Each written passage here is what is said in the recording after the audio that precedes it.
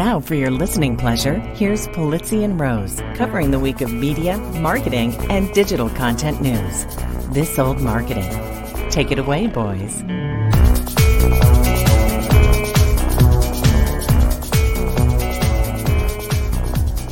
Well, hello, my friends. This is Robert Rose, and welcome to episode number 380 of This Old Marketing for Friday, June 16th. Well, it's 2023, isn't it? And with me, as always, my pal, my colleague, my really, really good friend, and a guy who definitely won't be taking Pat Sajak's place as host of Wheel of Fortune, Mr. Joe Polizzi. How are you, my friend? I don't get the reference. First of all, I thought this was 390. Is this 380? 390. Oh, my God. Did I say 380? I think you said 380, which is fine. No, If we want to go back into the past. Hold on. No, it's 380. Is it 380? It's 380. Why do I think it's 390? I don't know why you would think it's 390. Probably because I wrote in the notes that it was 390. It is. We're losing it, folks. Yeah. And thank you for the glorious new background to our. See, again, it's a podcast and people aren't getting it that we're on YouTube now too. Right.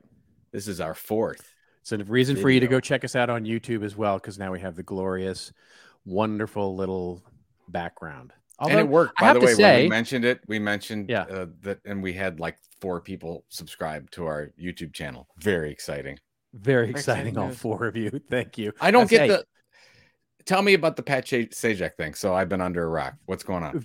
Okay, so I'm assuming you know what Wheel of Fortune is, yes? I mean, I don't disappoint me here. Vanna White, the whole thing. Yes, I know that. There you go. So Pat Sajak has been the host really since, 40 years, I think. Mm-hmm. And continuous host for 40 years. Not like he went away or anything. And he's retiring. He is retiring from the Wheel of Fortune. So it's either this season or next season will be his last. I didn't know that Pat Sajak was a human being. I thought he was a robot. Well, it is. He does have a bit of the Dick Clark sort of fountain of youth thing. It's like the guy. Amazing. Yeah, it's remarkable. There were a couple years in there where he was looking younger and younger and younger. I don't know how that happened. It's a mystery. Yeah, as to how he would look younger, but he did. Yeah. What's he going to do? That I don't know. He did not tell me. He was not forthcoming in his future plans. I thought, he lives in LA, right? So I mean, you live in LA. Of course, we're assuming your must neighbors know each other. Of course, yes. Yeah. He actually, I know where he lives. He lives in Beverly Hills, but of course you do. Yeah. Well. Yeah, you knew. That's the way it is. And you also wrote for the Tony Awards as well. This did I? A couple days. Is that ago. what I did? Yeah, absolutely. Okay. All right, fantastic. I'm going with that. Yeah. Did you catch that? I caught little clips of it, but it was talking about how it was a delicious. People were saying it was so wonderful that it was unscripted because of the writer's strike. It was fun. I thought, I'm going to be completely honest. I was not familiar with, and I'm forgetting the name of the play, the musical that won. It's like Awkwardly Somebody, which is an anagram of the heroines of the shows. I watched the clip from that. They did the whole number from that play, and they did a whole thing. I don't get it.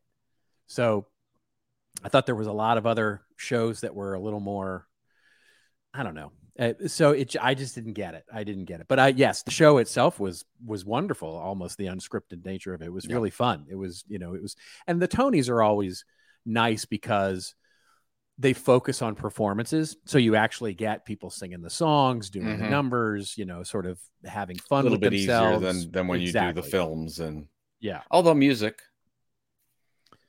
Yeah, well, the music shows have gone that way as well, right? Yeah. So the Grammys and the American Music Awards have sort of leaned into that sort of more performances and less speeches kind of thing. So I like it for that. So this Saturday we are going to, as you know, we're part of the Broadway series in Cleveland. A lot of people don't realize that there are more Broadway shows in a square mile area of Cleveland than any other place in the United States, except for New York. I have to say that. I know I've said it on the show, but I have to. I'm a Cleveland homer. Yeah. Anyways, this Saturday we're going to see Moulin Rouge, a former Tony Award winner. Great show. Very excited. Love that show. I love the movie, and I loved Ewan McGregor. You've never seen the stage production of it? I've never seen the stage production. Have you? Yeah, I have, and I will tell you that there are some of the songs that they do in the movie they don't do, and some of the songs that are in the movie they're more pronounced in the stage version. But God, I love that music. They did such. I mean, that whole show is. I adore that show so much. The stage performance as well as the movie for different reasons. But yeah. Oh God. Yeah. I mean, I felt the movie is so all over the place, but the songs are just so good. Oh, I'm assuming that it's going to be the same, even though, come what may. I know, and what may. It's going to be. I hope great song. They generally do. They'll get somebody that sounds like a Ewan McGregor because they like to keep it. But sure. Who knows who you're going to get as the lead? I'm sure they'll be amazing. But every time I think of the music from Moulin Rouge, I have Nicole Kidman and Ewan McGregor in my head. Yeah. So that's going to be, it's kind of the same with Hamilton. Like I always hear a Hamilton song. I always hear Lin-Manuel Miranda, always in my head. Wait till you hear it. Some of those songs sung. I mean, look, nothing against Ewan McGregor or Nicole Kidman, but when you hear those songs sung by like actual real professional Broadway like singers, not Ewan McGregor. Yeah, right. It's that much better. It's awesome. You're gonna have a great time. Yeah. So what else is going on?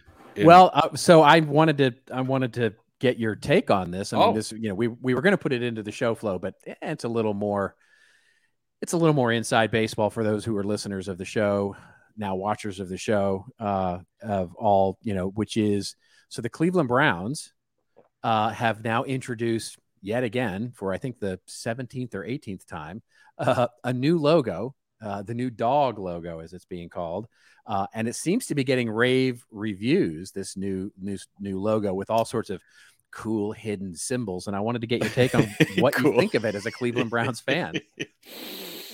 Yes, I didn't catch all the symbols. I only caught a few of them beforehand. And the first thing I have to say, I love it. Actually, we should probably show it. I don't know if I can find it here. Here we go. Whoop, that's not it. Oh, there it is. So there's the new dog. If you're looking, so basically, those of you listening somewhere, you can take a look at it and whatever. Sure. And I only noticed the Guardian Bridge, the Bob Hope Bridge, which is the mouth of the dog. But basically, there's 8 homages, if you will, to Cleveland, and this is great because we love this because this is all we have. Like preseason, this kind of stuff, we get so worked up. I mean, there's no other football city that gets more worked up about a logo change or anything than Cleveland because once the season starts, it's sort of downhill from there. So let me ask this. How is the town, just taking a temperature of the city's mood around your quarterback and all the controversy and all of that, is that sort of died down, or are people still saying, I'm not going to the games and I'm sort of quietly quitting, as it were, or what's going on there? I have to say that there's not a lot of excitement going into the football season. Yeah, that's and sad. It's not that we don't, and for those of you that don't know, the whole Deshaun Watson thing and the giving of lots of money, more money to any quarterback than that's ever happened to a controversial figure, if you would, that maybe doesn't have any more lawsuits. We don't know, with the whole massage scandal thing going on, but there was a deflation of excitement moving on. We loved Baker Mayfield, regardless of whether you think he can throw or not. He was he had the motivation. He had sort of that Cleveland chip on his shoulders. Yeah, and we were excited about that. And then we go him because he's done. And my take is they ruined him, because they continued to play Baker when he was hurt, and it showed. So whatever, Baker's not in the situation anymore. We bring Deshaun in, and we really have this new logo to look forward to, which is very exciting for all of us. We've got great talent. There's no doubt about it. I just don't know if the belief is there yet that they can win. And Deshaun, in the games that he was in, I think he played the last 4 or 5 games. Something came back week 11. I did not see the Deshaun Watson that we saw. That was the all-pro Houston Texans, amazing quarterback. We didn't see that. So I would like to see it. Robert would be. Said he was very excited. So in the dog, and by the way, it's a secondary logo. It's not the Browns logo is the orange helmet. That's the main logo. That's all it is. Then we've got 17 sub logos. We've got a little brownie, which is like the Cleveland Browns leprechaun that we have, and we've got this one, which is the dog pound. Yeah, Browns logo, and it's nice. It's got a little pick to Rock and Roll Hall of Fame thing, and as I said, they got the bridge. It's got the little thing that looks like Ohio and an homage to the dog pound over here. Really good. I love what the artist did. It's a really mean looking. It's very dog. cool. Well, but we don't know if that dog can win football games yet. That's what we don't know. What did you think of it? Did you have any feelings? I thought it was really cool.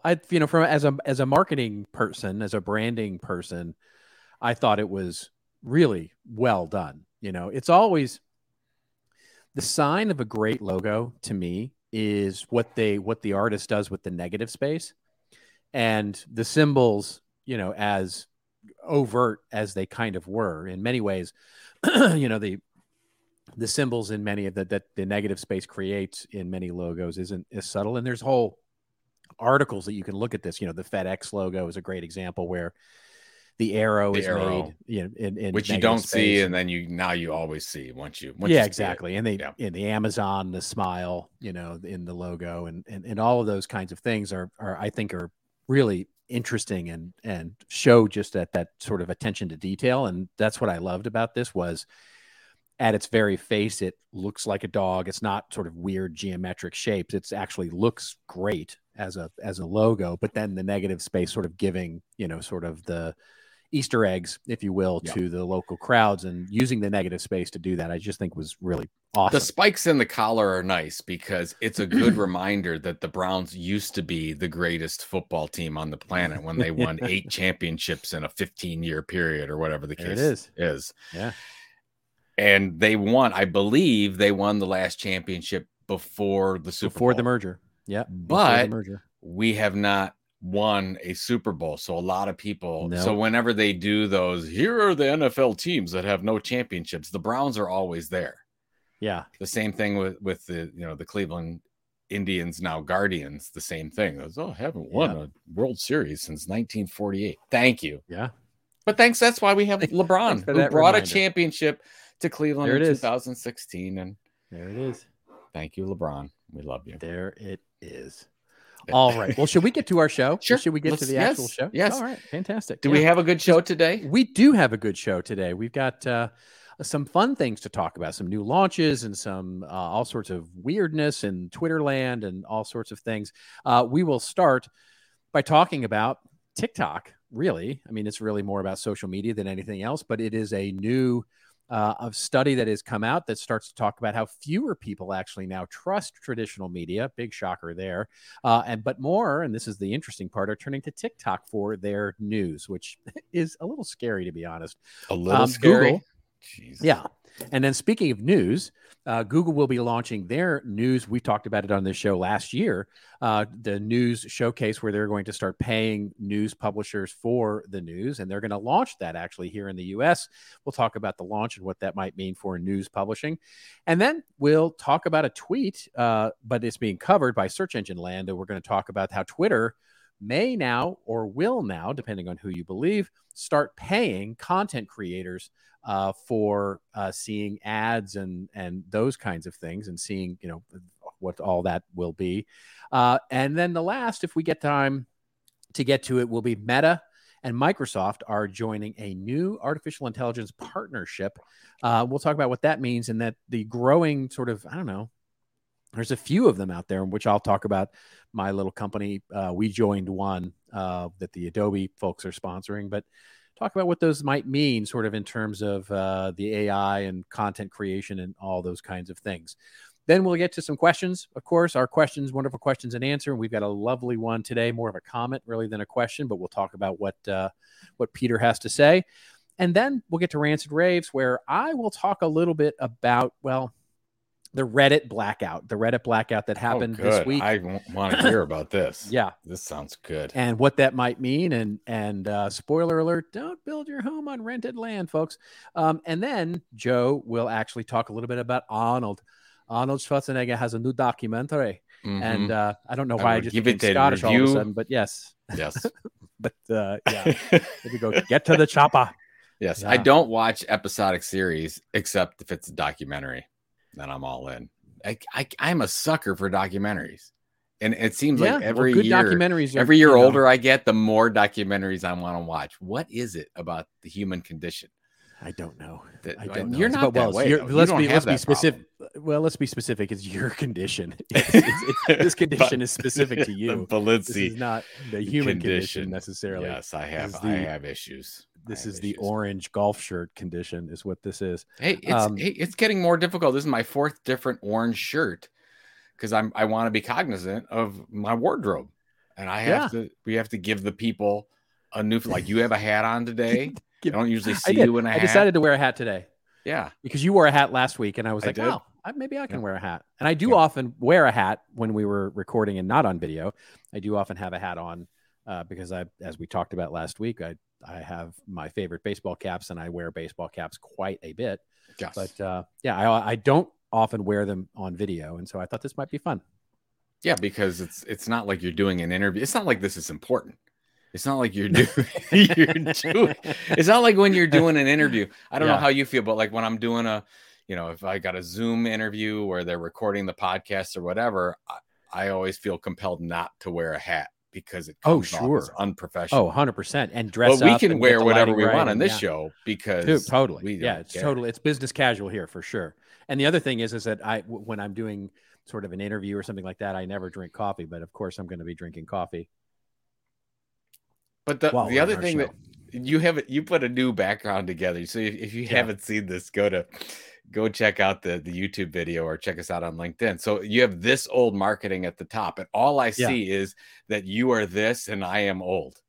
That's what I see when I look at this. You won't be able to unsee that, folks. Yeah. Thank you for making sure. And because you set the names the way they are, I always have to be under old, and you always have to be under this.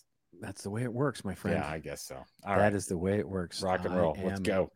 Okay. Let's get to our first story here, which is, of course, from Reuters, was where we're going to actually cover this story from. And the headline here is that fewer people trust traditional media and more turn to TikTok for news, report says. The article opens up by saying the number of people globally who initially access news through a website or app has dropped by 10 points since 2018. That's amazing. And younger groups prefer to access news through social media. We've known that from studies before. Search or mobile aggregators, according to a report released on Tuesday. Audiences pay more attention to celebrities, influencers, and social media personalities than journalists on platforms such as TikTok, Instagram, and Snapchat. The Reuters Institute for the Study of Journalism said in its annual digital news report, and that's a great report, by the way, folks. It's a really good report, and they've been doing it for some time. TikTok is the fastest growing social network in the report, used by 20% of 18 to 24-year-olds for news. That's up 5 percentage points from last year. Fewer than half of the survey respondents expressed much interest in news at all, down sharply from 6 out of 10 in 2017. And that's the amazing stat for me. There are no reasonable grounds to expect that those born in the 2000s will suddenly come to prefer old-fashioned websites, let alone broadcast and print, simply because they grow older, Reuters Institute Director Rasmus Nielsen said in the report, which is based on the online survey of roughly 94,000 adults conducted in 46 markets, including the U.S. And the article goes on to talk a little more about some of these for a little bit longer. And I think it's just fascinating here. What we've seen with, we didn't cover it on the show last week. We certainly could. The CNN CEO is out because ratings have been sort of in the tank for them forever. All of the news, including Fox, have seen declines in viewership and increases in age of viewership, right? I think they said the average Fox News viewer was 65 or 66 years old, that's an average. I mean, that's crazy.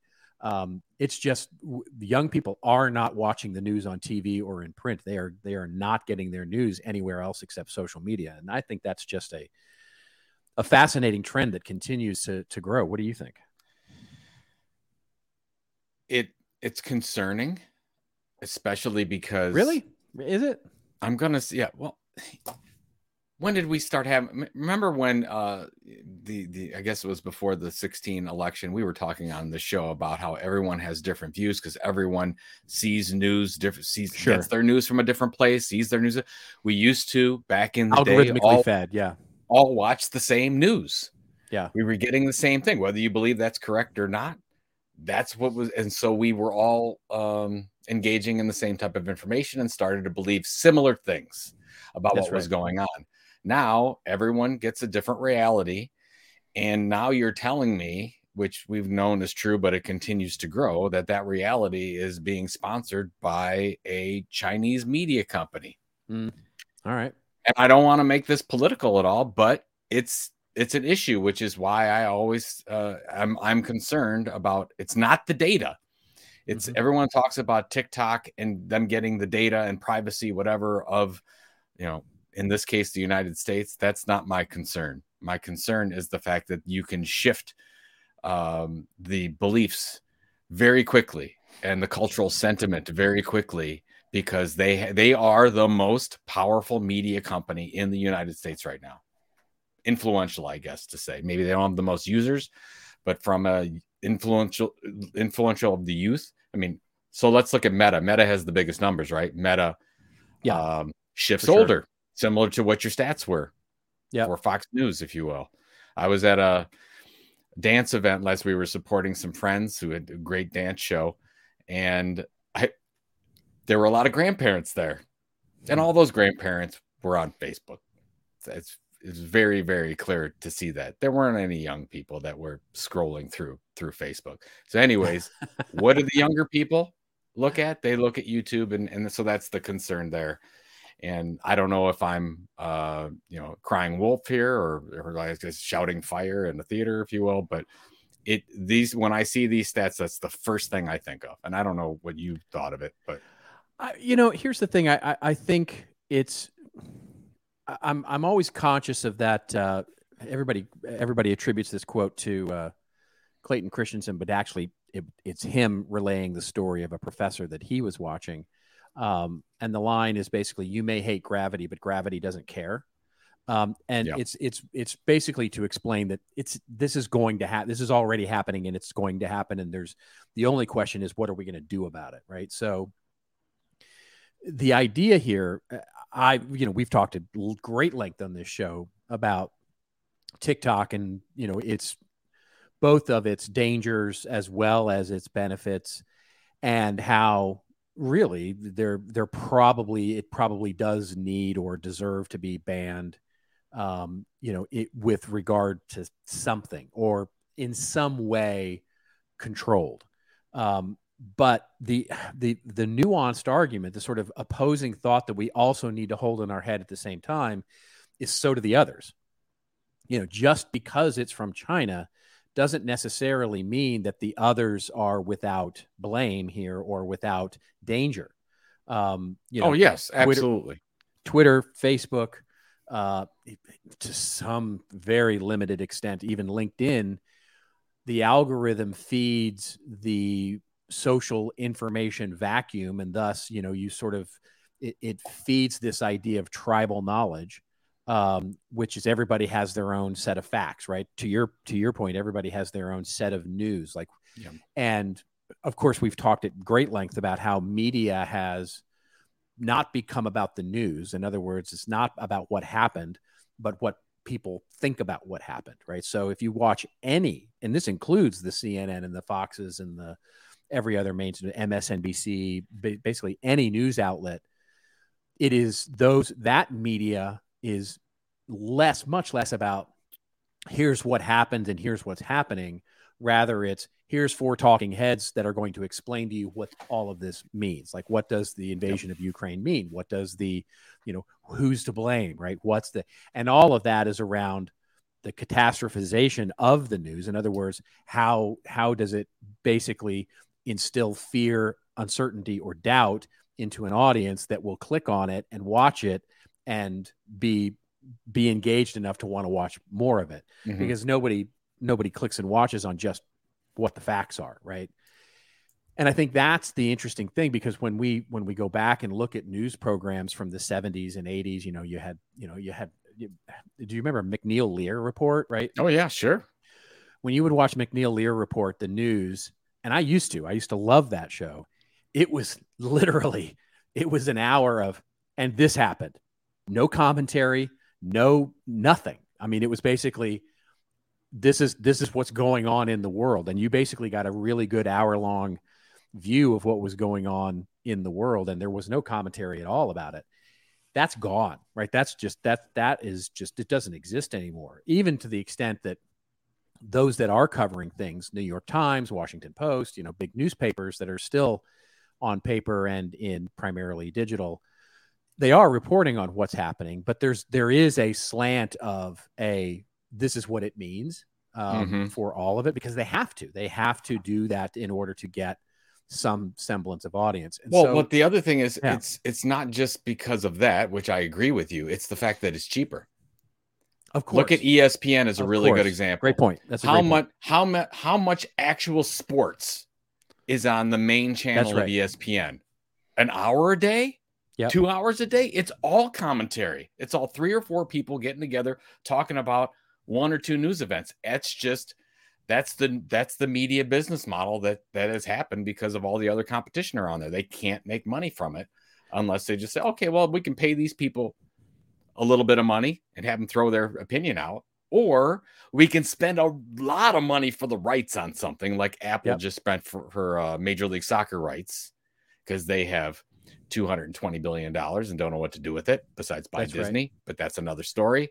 But that kind of thing, I think, is where we're at right now. So, well, I think you make a great point, and it actually reminds me very much of the thing that, so we had a bit of a offline with friend and family of the show, Stephen Davis, who emailed both of us around something we could have covered on the show, but didn't, how Twitch is really starting to see declines in live viewership, and how it might be the end of live streaming as a platform. And one of the things that we talked about in that thread was the difference between live streaming things that are time-based versus the live streaming of things that can be consumed later on demand. So in other words, watching a program that has 2 people like us, right, talking about stuff, I can watch that whenever, right? I can, there's no reason for me to have to, you don't have to set an appointment. You watch it when you would normally watch it or listen to it. But the Tony Awards, for example, or a sporting event, for example, you have to watch in real time, or you want to watch in real time, because if you don't, you will have missed the event, right? There is a digital scarcity to it that is time-based.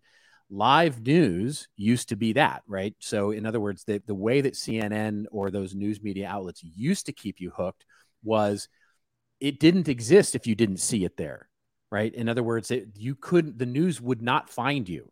So if you wanted to know about the war or what's going on in Europe or what's going on in, Africa or South America or someplace that's not in your local backyard, you had to tune into CNN to get the live news, because you were going to miss it otherwise. But now, because it is transformed into this sort of analysis of the news, I don't need to see, any of those newscasts live, because the news will find me through my email, through my, through social media, etc. Anything that's important will find me. And then second, because you're not telling me what's going on that I will have missed, I don't need to watch it. So that's why you're starting to see this decline. And the last thing I'll just cover on it, I just talked about it in my newsletter about the first 3 hours of someone's day. For most people today, the first 3 hours of someone's day includes they have the alarm on their phone, and they say, okay, I'm gonna snooze that, or I'm gonna pick up the phone, and then I already get a feed of stuff. of what's going on in social media, or I get a feed of the news, which is is right there on your iPhone. And Apple has it baked in with their Apple News product. And the second it breaks, right? You're getting you're getting a push notification. New York Times breaking news. Supreme Court has ruled on X or whatever, right? Yeah, and so all that's happening, and I don't have to believe, watch, subscribe to any news outlet today. Right. Now I still happen. I don't know how you get. I still do every day. I skim through Morning Brew and I skim through New York Times to just get, all right, what is going on? And I didn't see the Pat Sajak thing. I must have missed it. I'm sure it was in there somewhere. It was. But yeah, so that it was a New York Times breaking story. I missed it. I missed that one. Wasn't in my, or I just glossed over, whatever the case is. But yeah, so I guess the point we're making here is this is only going to continue. And as is so, like my parents and a lot of my family, they do watch a good chunk of a news program, but they're in that older than 65 group of people, and anyone younger than that's not doing that today. So it's killing the media outlets' traditional media business model. Yep. And at the same time, we're all getting our own view of reality. Well, and so it segues nicely into something we can cover quickly here, which is our next story, which is, speaking of the news, of course, now Google says it's now going to launch the News Showcase product here in the U.S. And so that article, coming to us courtesy of Axios, basically said Google on Thursday that it will finally debut its News Showcase product in the U.S. this summer, years after initially launching it in other countries. Has it been 3 years? It's been like 3 years, right? This is a long time coming. Yeah. We talked about it. I went back and looked at our archives, and we talked about it last year when they said it would be coming to the U.S. within the next year. And here they've basically made good on that promise that the year. But it's been around in Europe for a while, based on a number of those lawsuits that happened, including in Australia and other things. And anyway, it says the launch, which has faced multiple delays, comes as lawmakers in the U.S. weigh legislation that would force tech giants like Google and rival Meta to pay news publishers. California's legislature last week passed a bill that would tax tech firms for news content. It now heads to the Senate for consideration. And on the national level, a bipartisan group in Congress reintroduced a bill in March for the fourth time. While that bill seems unlikely to become law anytime soon, shocking, it's gained more bipartisan support each time it's been reintroduced. The News Showcase product basically is a set of features and dedicated spaces within Google search products that elevate high-quality information for readers. Let's just translate that. It scrapes the news and puts it on Google's search engine results page. So it's basically that. Is this the zero? Is this the zero search? Is this where I'm getting it without the links, or am I going to a Google page? It's not how if you go to Google News now, you will click on and I'll go to, it's a CNN article. I'll go right to CNN or New York Times, whatever. This is not that, right? This is the permission to scrape, so I don't have to click. That's correct. Yeah, okay. As I understand it, yes. But however, it will be, I suspect they'll include, it's just how much do they scrape, right? Because now if you go to Google News, you basically get the first 2 sentences or whatever, or maybe you get a headline and a link. I think now what you're going to get is a much longer formatted, and this, we shouldn't lose context that this is also going to be within the context of Bard being integrated into search results and those kinds of things. So I think you're likely to see a new kind of interface that has much longer articles sourced from the participants here that they're paying for, so that they can actually feature it on Google's search results page, thus making Google search results page a little more enticing, so that they can serve contextual ads around it. So, I totally get why the thousands of publishers or whatever are doing this, including New York Times, which I guess it's $100 million deal. So it's not inconsequential. It's a good amount of money, but it just seems wrong. It's like, okay, yeah, Big Daddy's going to pay me some money for right. this Well, thing. we've been down this road before, right? I mean, I know it's killing my business model and will kill my business model, but I have no choice because all the other publishers are going to do it. It's just like when they came back. I mean, I've told you when Google used to come into Penton Media and have those conversations and talk to us and teach us about how we could do proper search engine optimization so that they could get all our content. And there were a couple publishers that are like, no, we do not want to give our content over to Google and all our competitors are there or whatever. Like, no, but we got to be found and we need revenue and advertising and whatever. And boom, what happened? That was the downfall of the digital media business model. Yeah. And not that I'm not crying in my Wheaties here or whatever. Well, you know what? Whatever you want to say. Here's the thing. It's where it's most worrisome is not for those outlets, the handful or, let's call it, I don't know how many they'll ultimately sign up here, probably less than 100, I would guess, across different verticals and across different sectors and regions, et cetera. Who knows what ultimately the participating number of publishers would be here. Yeah. However, what's worrisome are for those that won't participate, right? This is going to absolutely destroy any, because you go search Google News now, right? So you go, like I get a Google News report on my name. I get it on content marketing. I get it on marketing. I get like 7 Google News alerts every day. You go in there and click in, and it's, any number of small sites, big sites, it's everything from vertical small blogs to big news outlets. And it's really a plethora of media outlets. This is going to kill all that, right? This changes all of that, right? Where the small news outlet that's covering some vertical that's fairly well covered by one of the participating, that relationship may not be exclusive, but it won't matter. Because if I find the report on the front page of Google, there's no reason for me to go find it from a smaller provider. And so this is going to literally wipe out so many smaller news outlets. Well, we've already been seeing it, right? We've already been seeing it, absolutely. But maybe so we've seen it with BuzzFeed News and Vice going bankrupt and all that stuff.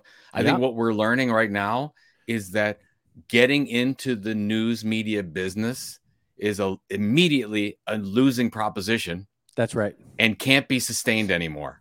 So now you have a very few amount of groups with a lot of money that are coming out with the news that is being distributed by Google. It's just, I'm not going 1984 or anything on you, Robert, but you can see this happening. You have those people with a lot of money are creating the news. Yes. And distributing that news, and those journalists who have really good missions behind them can't sustain the business model today.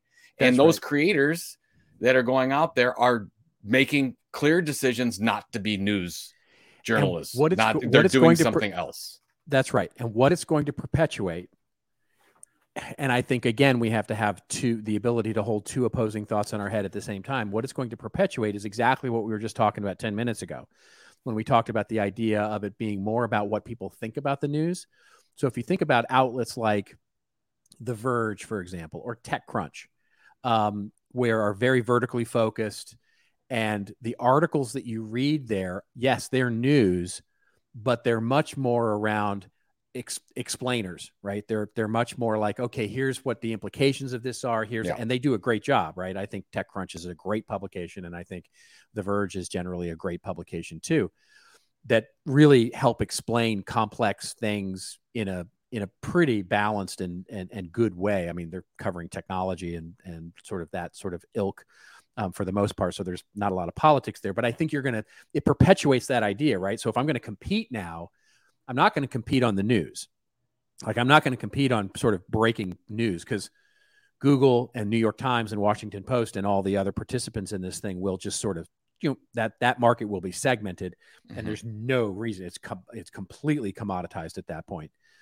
But I may be able to differentiate in what everybody's been differentiating in, which is having journalists and or an analyst who can sort of make sense of what's going on here, so that there's dive deeper, right? Take a deeper look, et cetera, et cetera. So maybe there's hope there for some smaller publishers to be able to start to differentiate. And it's certainly where businesses will have the ability to differentiate when it comes to things like content marketing.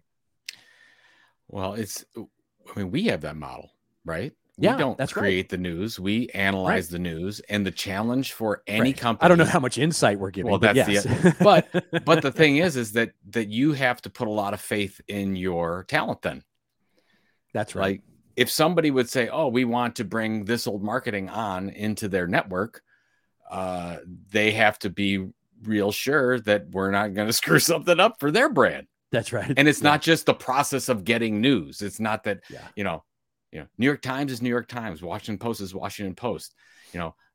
These creator brands are about the creators.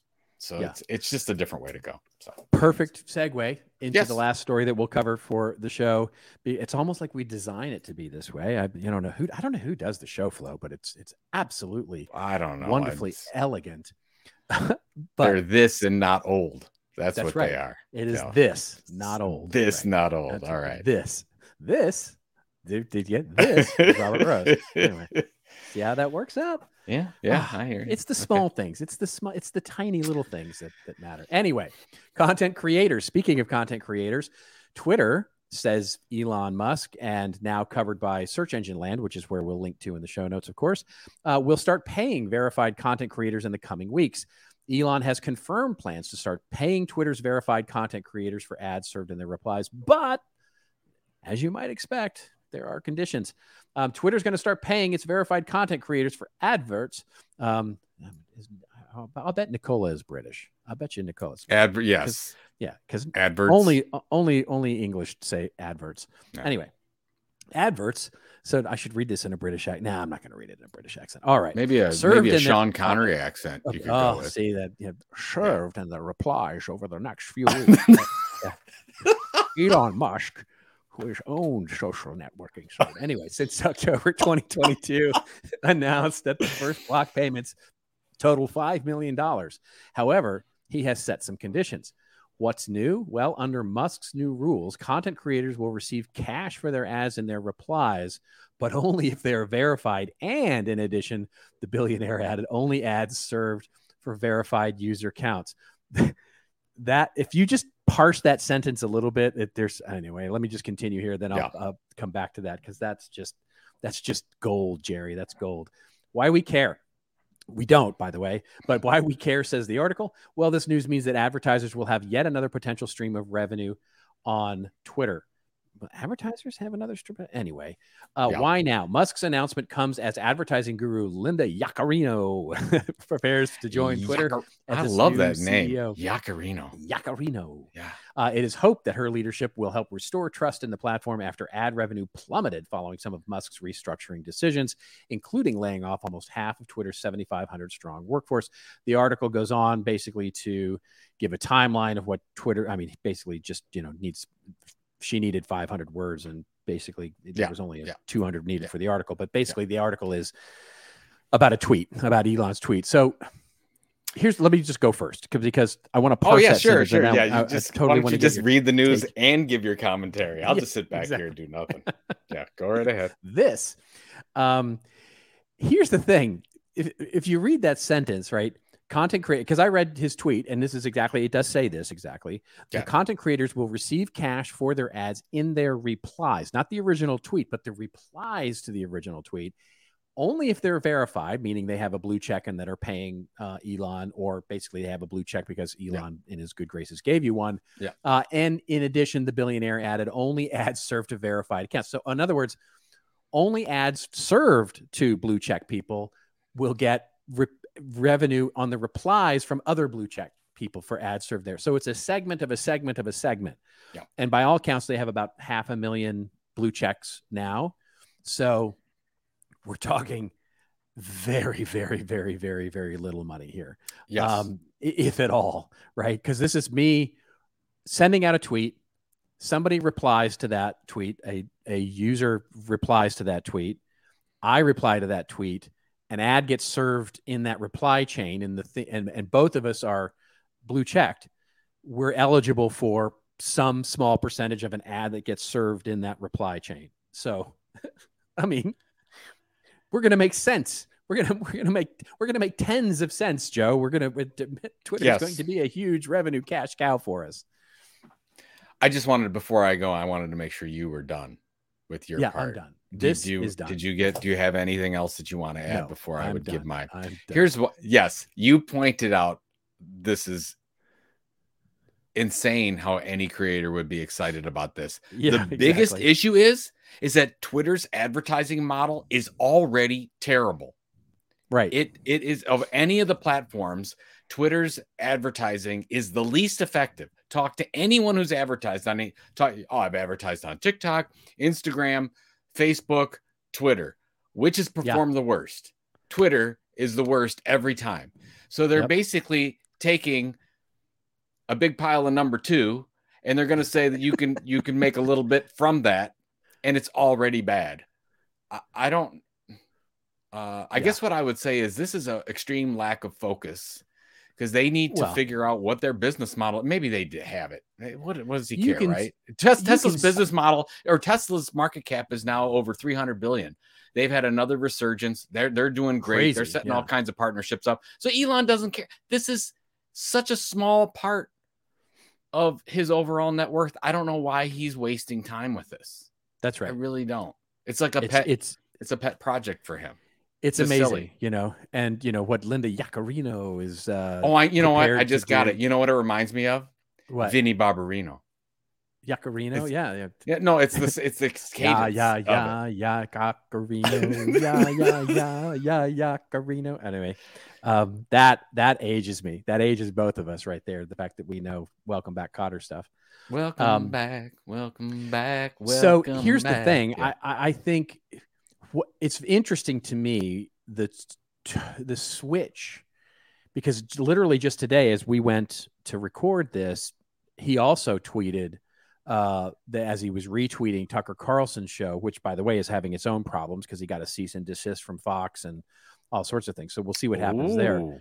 But Elon tweeted that, hey, by the way, the left is welcome to set up their own shows as well. So he's clearly now been either told or influenced or in some way cajoled to start saying, hey, listen, maybe you should do some bridge building here. You should do some marketing here, right? You should actually start talking about all the cool things that Twitter is doing instead of trashing the platform whenever you do. Because his tone has noticeably changed over the last couple of weeks or so.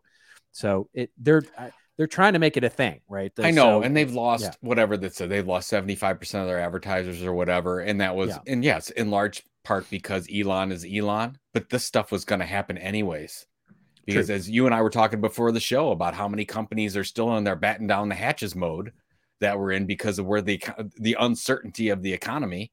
That's and right. If you were advertising in 2021 on 4 social media platforms, you're only advertising on 2 now. That's right. You've made those cuts. And so this gave them a really good excuse to say, oh, great, I can now cut Twitter out of my budget. Yep. 100%.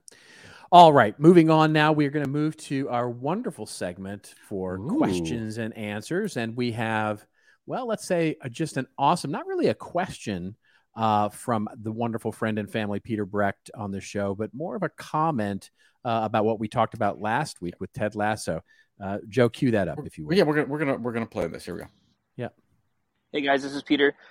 Just listening to your episode from last week, and especially about the part about Ted Lasso and if there's going to be a spinoff. So, in the last episode of the show, season 3, Rebecca and Keely are talking about a women's soccer team, and I think that'd be a pretty cool spinoff. So, it's a really small part of the show, but at the very last couple minutes when she sells 49% ownership, I think it'd be a really cool way for the show to go. So. Anyways, thank you guys for the show and keep doing what you're doing. All right. Yeah.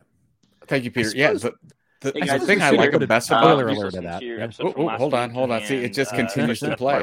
Let's stop that. I'm still, that's my fault. That's on me. That I will, as the old part of this crew, I will take. You know what I love about this segment though, Robert, is that we don't even need questions anymore. We just take comments. That's right. Just throw it out there. What do you think about Peter's comment? I love it. It's funny. I hadn't actually connected those dots. I mean, I remember the scene. And by the way, I think we probably should have said spoiler alert. Oh, spoiler alert. Yeah. Spoiler alert. For any of you who didn't watch, it's not a big spoiler. It's not. Oh, well, yeah, I guess the way, there you were should a have couple seen things it. in there. Yeah, you should have seen it by now. But yeah, I did not connect those dots, but that would actually be the right way to do it, right? That would be, because it would be a whole new cast, a whole new, with some leftovers, Rebecca, of course, and Keeley probably. And you could have some drop-ins by Roy Kent and that's right. Keeley that's and that right. kind of thing. Yeah, but it would be a whole women's thing, and it would be brilliant. Yeah, it's a brilliant make perfect idea, sense. Actually. I hope that they absolutely do it. But again, I'm in the camp now that they're going to do the Seinfeld thing, where there will be although was there some that tried to, did Kramer try to have a spinoff of Seinfeld? No, there was none. Didn't. Yeah, they didn't. They talked worked. about a reunion at one point, and they actually did do a reunion of some consequence on forgetting the show that I'm thinking of. It's people out there screaming it into their things, right? I'll think of it while we're doing rants and raves. But there was a reunion of some sorts just recently, actually. So yeah, but that's it. No spinoffs. So we'll see. Right. Peter, I like the positivity behind it. I don't think it's going to happen. You like the cut of your jib, sir. Yes, absolutely. Absolutely. Yes. And thank you for spending the time on going to our thisoldmarketing.site site. Speaking of which, great segue again. Wow. Unbelievable. It is now time for our rants and raves, but before we get there, we do want to remind you we've got all sorts of wonderful things over at thisoldmarketing.site, including the ability to leave us a voicemail comment or a question or things that you can get live on this particular show. So please do that. Go over there and give us a voicemail, give us a story idea, give us a question. We would love it. You can also subscribe to Joe's amazing newsletter. You can also subscribe to our little Experience Advisors community. You can immerse yourself in the other 379, not 399, so 379 episodes of the just trying to get to 400. I see that 400 and we're going to do some kind of special, like really old marketing episode. 400 really old marketing. super fragilistic old marketing. Yeah. Yes. All right. Do you want to go first for commentary? Yeah, I will go first.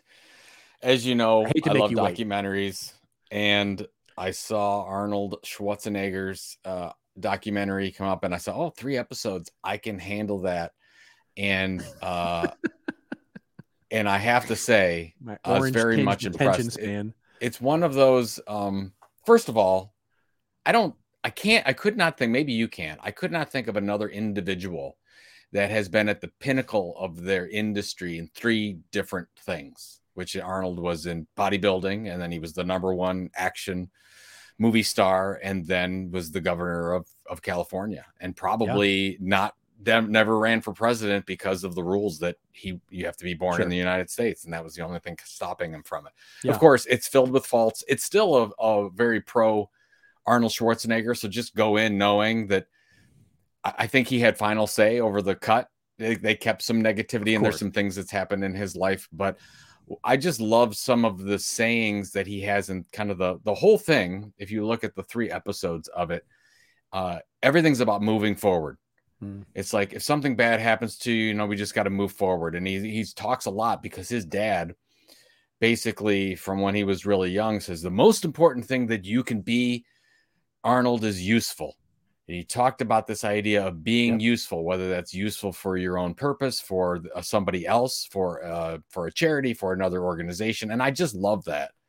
And of course, I think being useful leads to some kind of fulfillment and happiness, joy, if you will, from doing that. So I just wanted to recommend, and that's sort of side note from a content marketing standpoint, is that I read a lot of the commentary up to wanting to watch this from Netflix's own content marketing channel, which I love the name of it. We've talked about it on this program before. It's called Tudum. And if you're subscribed to Netflix, you know that when you open up the Netflix app, it goes ta-dum. Yeah. And that's the name of their, content marketing. And what they cover every program that's on the Netflix, almost every program that's on Netflix, they do a series of articles around and talk about it. So that when you would search for Arnold Schwarzenegger documentary or whatever, you get a review from Netflix on their own. It helps you keep up for sure. Yeah. Yeah. It's pretty amazing. So I don't know if you're going to watch it, but I am now. Yeah, I definitely am now. I love that being, 3 hours of useful, 3 hours of total time, just about. And man, I know a number of people who are 75 years old, and I know you're close to that too, Robert, but sure, of course. Yes. He looks so good for 75. He does. I mean, it's amazing. You talk about if that's what, if I have to take steroids, if I have to start taking steroids, because I know, in the program, you'll hear spoiler alert, he took steroids for many, many years. But wow, it's really worked. It's really worked for him. Gotta tell you, still works out all the time, has a farm, seems very happy. We'll see. Yeah. Anyways, all good. There you go. All good. I love the useful part. Yeah. As I've talked about this in one of our special episodes before, one of my grandfather, he wrote me a long time ago that, my mission in life should, and he was quoting someone else. So this is not his original quote, but he sort of messed it up, but I like his version better actually, which is do all the good you can for all the people you can for as long as ever you can. So you just sort of, absolutely. That's sort of a good mission to live by. I have found. Absolutely. All right. You have very quickly. So commentary. The Reddit thing. Yeah. So just talking about, there's a lot of I'm a heavy Reddit user. I like Reddit. I've always liked Reddit. I've been a Reddit fan for, 10, 12 years, basically really since it's been around. I basically moved to Reddit when Dig sort of had its, for those who remember Dig, which I also loved as a news site, went downhill. And then I sort of moved over to Reddit and really have enjoyed it. It's geeky fun. It's a great place to sort of just unwind and see stupid stuff. That's how I use it. I definitely don't necessarily use it for news or anything like that. I see cat videos or, look at other videos or look at, it's sort of like an older person's version of TikTok, if you will. Anyway, I subscribe to a few subreddits. And so the news, for those of you who may not know or may not be big Reddit fans, is that Reddit has changed its position and the CEO has changed its position. And there are definitely rumors as to why this is going to happen or why this is happening or, basically all of the reasons why. But they basically have pulled a Twitter saying the API of all the content is now only going to be available if you pay a lot of money for it. And what it's done is it's basically made the business of making apps, which there are a number of them. So making iPhone and Android apps, mobile apps, which are way better interfaces to the content than Reddit's own app. It ostensibly puts them out of business because there's stories out there online about Apollo is the big one. So Apollo is the big app that is everybody pretty much uses to access Reddit content because it's great. The interface is beautiful. And so there's stories out there about how they've had internal negotiations, and it's basically Reddit is clearly they're not pricing this thing in a way that says they're trying to turn this into a revenue driver. They're trying to kill all these apps. It's just not, there's no doubt about it. They're pricing this in such a heavy-handed way that they will ultimately take the economy out of making an app for it. And whether that's so that they can actually default to their own app or whether it's so that they can actually introduce some sort of subscription model or changing it or going public or, whatever the business reasons are still a little unclear, but the world is aflutter. And last week, bunch of Reddit subreddits, which are managed by independent people, like just people who, sort of do this, the mods as they were, they've closed down a number of the subreddits. And there's quite the controversy going on right now. And to me, that's fascinating to follow because it is yet again, a fantastic lesson here of do not build your home on rented land. I don't know what these app builders have been thinking, right? It happens every time though, right? Every single time. It big does not platform, matter. Right. And then at some point, happened with Facebook. Yep. Yeah, but Twitter, it's like, and then we're going to shut that down. Which they can. They have every and that's right the thing, that. and that's my point. That's the point of my little commentary here is that for years it has always been like, but Reddit will be different. No, none of them will be different. At some point, it will make economic sense for them to really put their thumb on the scale of economies that have been built around their platform. Either selfishly because they want to take it over or because, and keep in mind here, Reddit could have simply acquired all of these apps, right? It could have acquired, but the key is that the commoditization there is like, why would they actually acquire Apollo or why would they acquire this? Other than a nice interface, all the value is being provided by the content. So they can go, all we need to do is copy the interface. We can just copy the interface and build it ourselves. And now all of a sudden we get all the benefit and none of the risk. And so that will always happen. So if it's just yet another lesson for us all to say, think about where we're building our home, not that we don't build anywhere, but where we build our home, our center of the universe. If it's on somebody else's property, just beware of it, because this is a perfect another lesson in that. Yeah. And isn't there some, I think, but as we're recording this, there's still 6,000 subreddits or something that are down, that have gone black. Yeah. I mean, because they basically all came back and went, hey, maybe the message wasn't heard, or maybe it's not been pronounced enough. Let's continue it. Let's continue going on. And today, even if you go on Reddit, you see lots and lots of subreddits that are still blacked out. Amazing. Yeah. I don't think we will ever learn. No, because it just keeps happening. That is correct. Yeah. All right. What do you got? What's going on with you? This weekend is Father's Day weekend. Looking forward to spending some time with my father, and we're gonna do a little Top Golf. So we're getting out there. We're gonna get, which is fun for everyone. It's fun for the whole family. Top Golf is great. Oh yeah, I hate golf and I love Top Golf. And it's fun, yeah, because you can play all the different games, whatever, and you don't have to be good. You can drink. Yeah, you can sit on couches. I mean, it's fantastic. You can. I don't know. I don't do the whole drinking thing. I don't. Just kidding. I say that. I just posted. Pam and I drank our flight lunch of beers in front yesterday. Of you, yeah. We had a flight of wonderful beers at Avon Brewing Company. Highly recommend Avon, Ohio. But yes, how about you? What do you got going on? We're just in content creation mode at the moment here with myself. We're working on a bunch of classes, both for a big client that we're doing sort of marketing classes for, as well as I'll just sort of tease it here. A different kind of version of the Content Marketing University class that I'm working on, and I'll have more to say about that as the summer progresses. But working really hard on that content, and then client work, and enjoying some of the Southern California weather. We're finally getting into some spring and summer like weather here, so fun stuff, barbecues, and all that. Yeah, perfection. All right, everybody. Thank you so much. We will see you next week, and by see you, I mean see you. We will see you and listen to you and hear you. Please do give us those wonderful comments and all that at the thisoldmarketing.site. But until then, remember, it's your story to tell. Tell it well. We'll see you next week on This Old Marketing.